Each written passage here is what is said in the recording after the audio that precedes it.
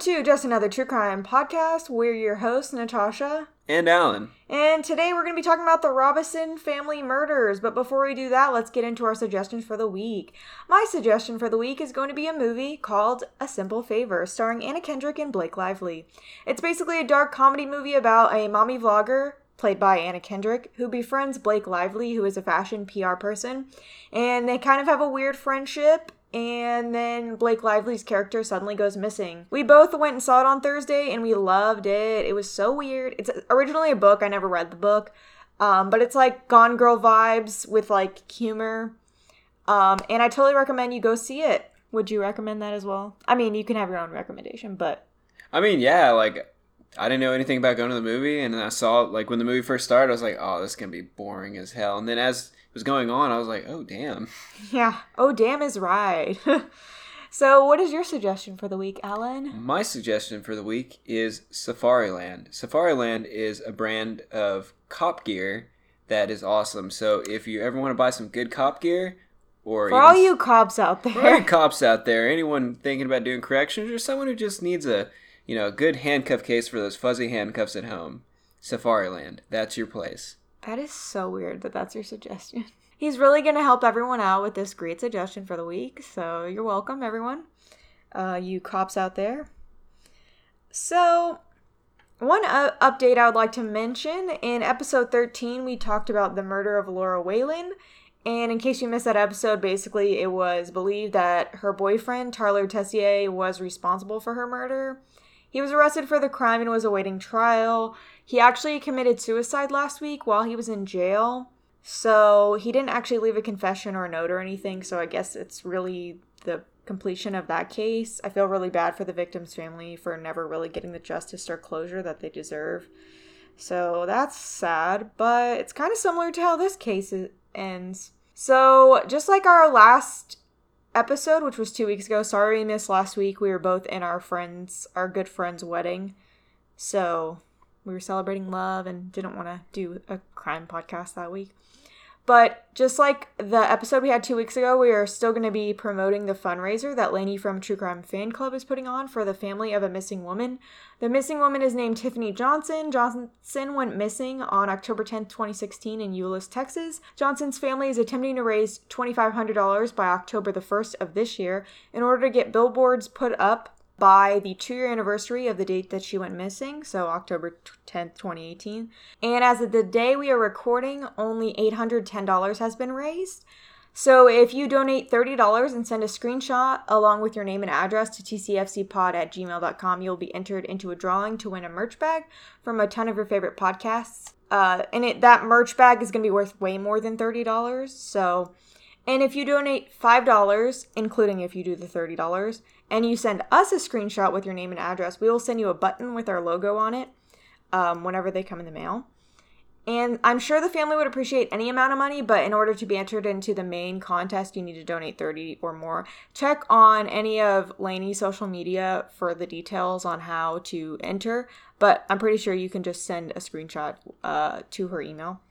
And I'll have the GoFundMe linked in the description down below, so make sure you check that out before October the 1st to be entered into that contest. And it's going to be on all of our social media as well, so thank you so much for every donation and everything like that. All right, let's jump into this case. I found this case on one of those 24 cases you've never heard about articles. So this week we are traveling north to the state of Michigan.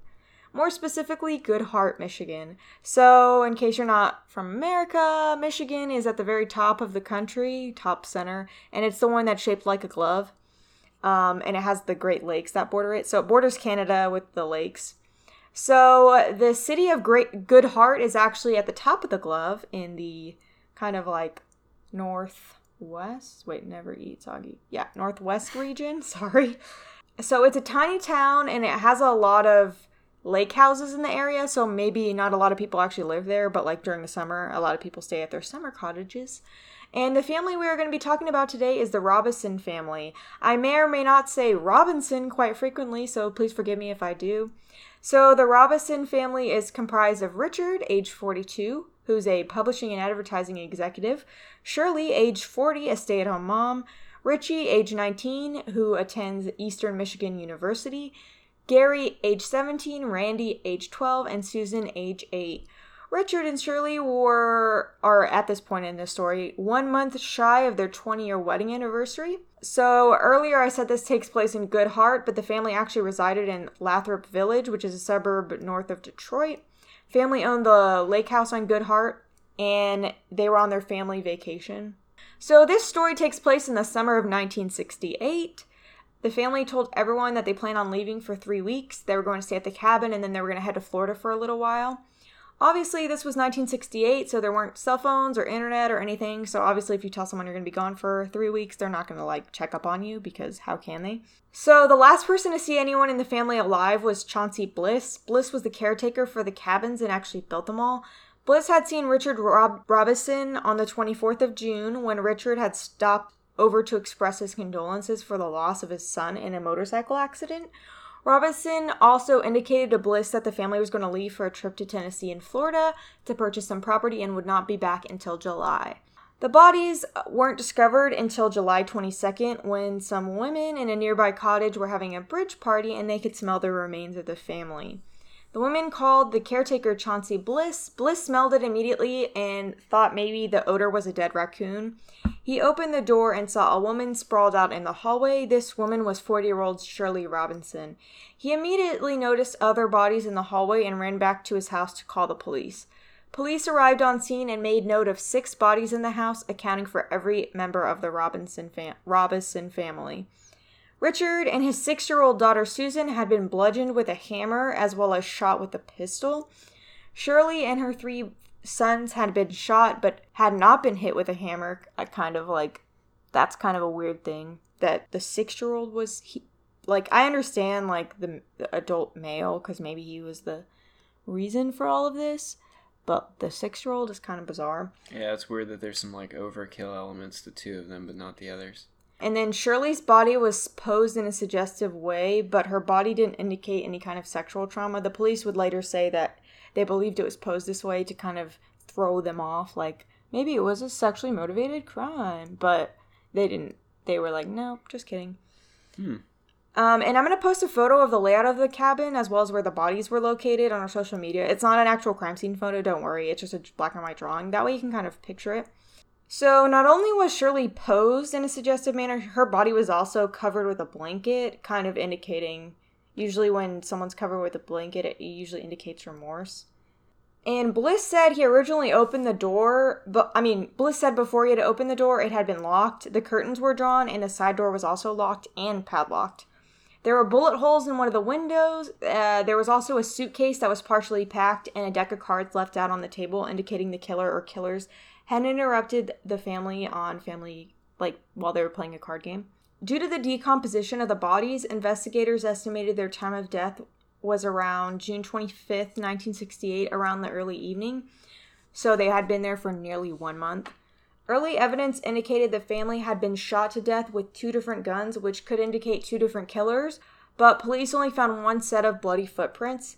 The family was buried July 27th, 1968, and an article that came out on August 12th indicated police believed the killer knew the family. Police started investigating possible leads and came to the conclusion that 30-year-old Joseph Scalaro III was somehow involved. While Richard was on vacation, he had left Scalaro in charge of his business dealings. Records indicate there had been a phone call between Richard and Scalaro earlier in the day on June 25th. And police believe that Richard told Scalaro he knew about his embezzlement. Apparently, Scalaro had embezzled approximately $60,000 from Richard, and evidence also agreed with police. Scalaro's wife stated that on the day that the family was murdered, Scalaro missed coming home for dinner for the first time in their 6-year marriage. He had not been seen for 12 hours on the day of the murders, which gave him plenty of time to drive the 4 hours to the cabin, commit the murder, and then drive the 4 hours back.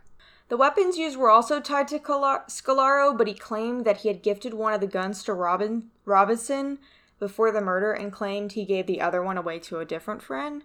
None of the murder weapons were ever located, including the hammer. Another point tying Scalaro to the murders was the fact that the cabin wasn't exactly located in an easy-to-find area. It was off the beaten path, but Scalaro had actually been there before, so that kind of tied him more so. In one article I read said that he had taken out a $200,000 life insurance policy on Robison, but it actually had not gone into effect at the time of the murder because it required Robison to have a physical done, which he apparently never did. Police administered 3 polygraph tests. 2 found that he was lying and 1 was inconclusive. Due to the lack of evidence, Scalaro was never actually indicted for the crimes. The county was really tiny and they didn't have the money to risk trying someone for 6 murders and losing the case. They also didn't want to pay for the autopsies, which is obnoxious. But it was the 60s, so whatever. Different time. Keep in mind that this is also the early 70s, so they hadn't come that far in DNA and forensic evidence and all that. So it wasn't as easy unless you had a weapon or a witness or anything like that. Apparently in 1973, the county in which Scalaro was from was going to indict him on conspiracy to commit murder because they thought he planned it in their county, so he was going to get charged with something. And they told him before they were about to do it. And Scalaro committed suicide on March 8th, 1973. He left a suicide note to police listing all the people he stole money from. He also left a note to his mother that said, "I am a liar, a cheat, a phony, but I am not a killer. I am scared and sick." With the death of Scalaro, the police couldn't ever officially close the case. The 50th anniversary of the murders was over the summer, and investigators and citizens discussed the case at a local library, and the consensus was that Scalaro was responsible for the murders. But obviously the police can't close the case because he's not alive anymore. So, do you agree that Scalaro was responsible? Do you think there was a second person? Do you think he's not even related whatsoever? I mean, the guns, that was kind of the biggest thing. I mean, he's the only person of interest, obviously. Well, there was a thing that the groundskeeper may have been responsible because he was the last person to see... what was the groundskeeper's name? Was that the Bliss guy? Well, he was the last person to see Richard alive and the one to discover the bodies, but he didn't discover the bodies. The neighbors called him and said, "I smell something, go get it." Also, the reason was because his son had died in a motorcycle accident. His son was friends with the family, and maybe he was upset about the fact that his son died, and it was bullshit. I don't know. It's kind of far-fetched. I mean, it's not impossible to be, but it's kind of weird. I don't know. The Scalaro seems to have a lot against him. Obviously he has the embezzlement, which is a big factor. For all we know, what's his name? Robison? Robison could have been like, "Hey, I know about this. I'm about to file charges against you." Mm-hmm. And he was like, "Fuck, gotta get out of it. What's a good way to get out of it? Kill him. But I can't just kill him because if I kill him, then maybe you tell his family or something, and then boom, there we go." So they kill them all.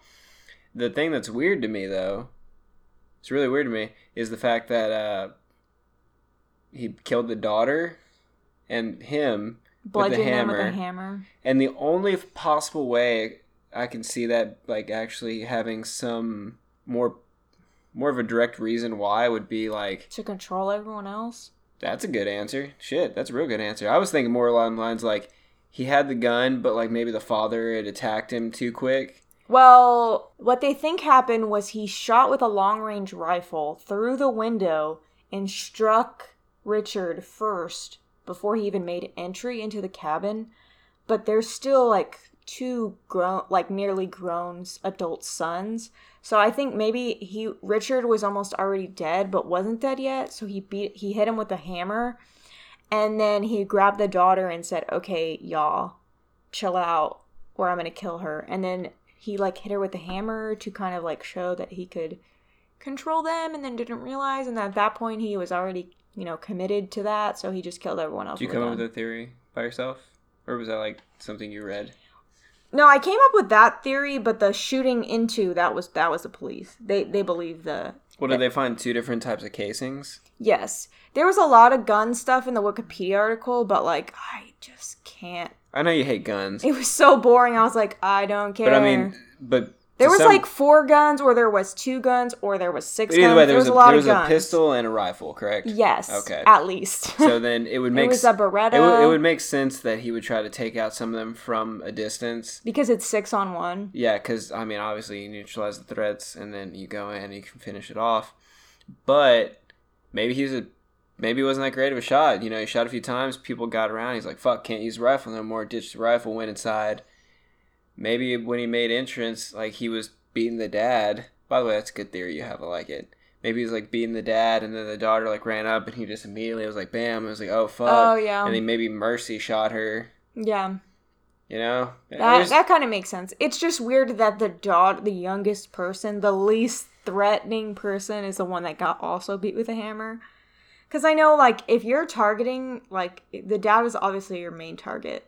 But he just seemed to be, I don't know, he's the best option. There's also an option, or a theory that a serial killer had something to do with it, and that he roomed with the oldest son he was like a co-ed killer, though. He roomed with the oldest son during like, I don't know what the week would be called. You know, the week where you go before you go to school. Oh, like orientation? Yeah, orientation week. That's exactly what they said.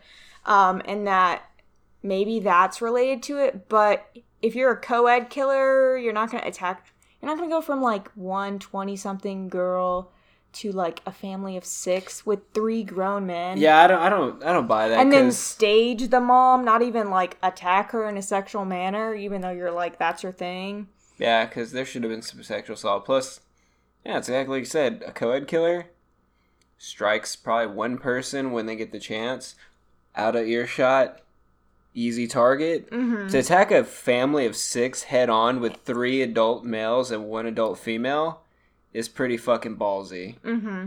Like, all in all, it sounds like maybe he just intended to kill the dad.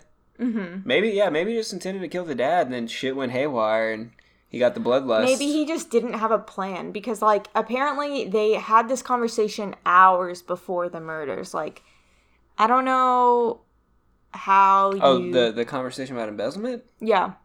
Oh, he did it then. There's no way. There's no way he didn't do it. You just, like, it happened at, like, well, I don't know when the conversation happened, but he was unaccounted for from 10 a.m. to 11 p.m. Like, he was just not. Yeah, his wife dimed him out, too. His wife was like... That's crazy. He either calls and misses dinner, or, like, doesn't miss dinner. But he didn't even call her, which was stupid. That's on you, bro.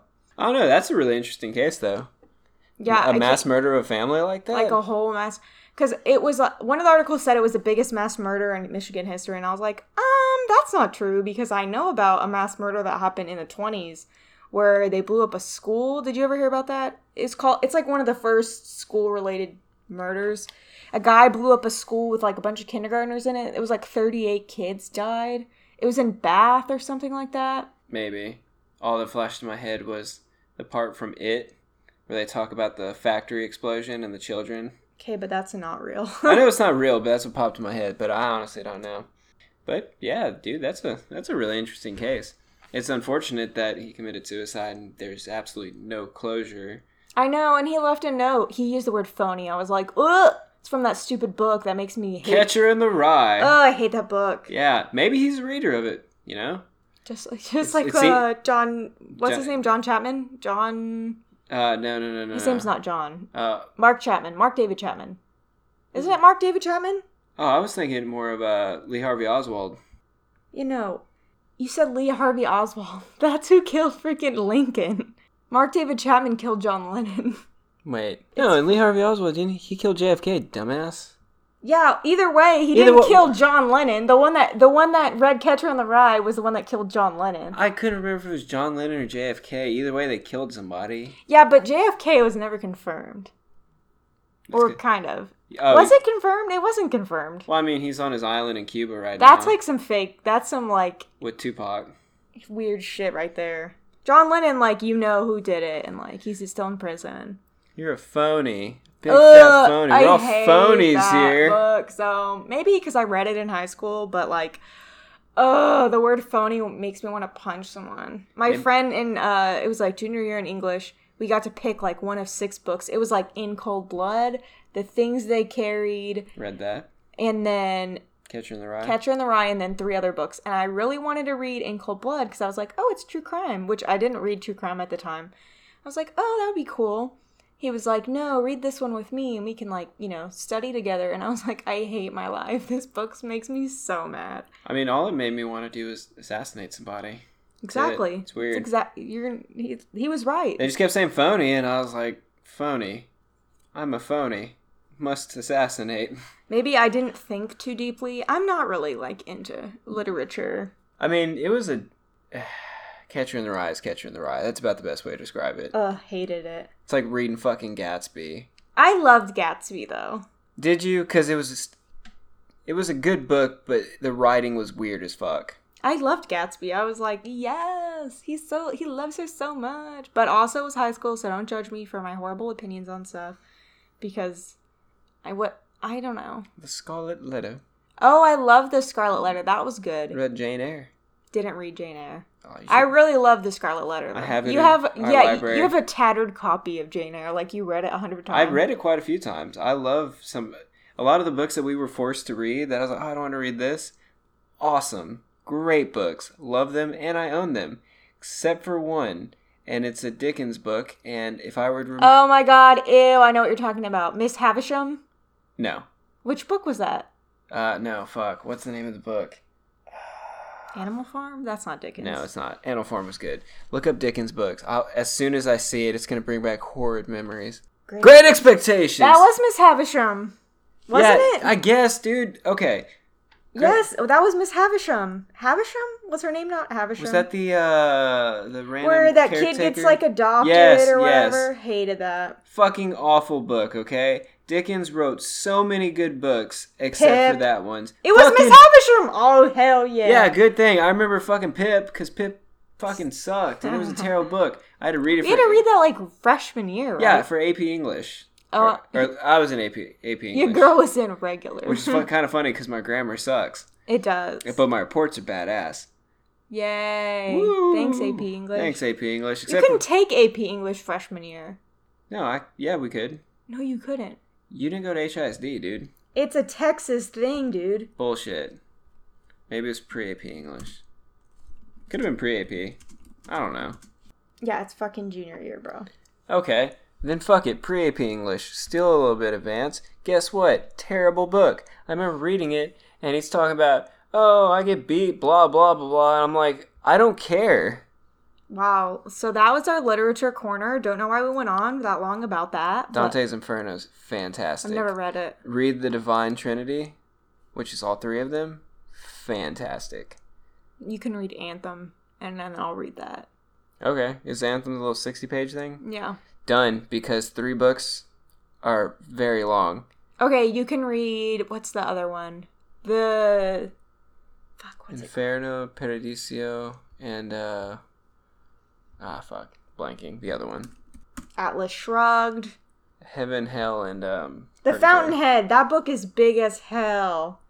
The who? The Fountainhead. It's like this big. My dad's, like, all into that. He's like, everyone should read it. Is it like philosophy? Oh, yeah. Nope.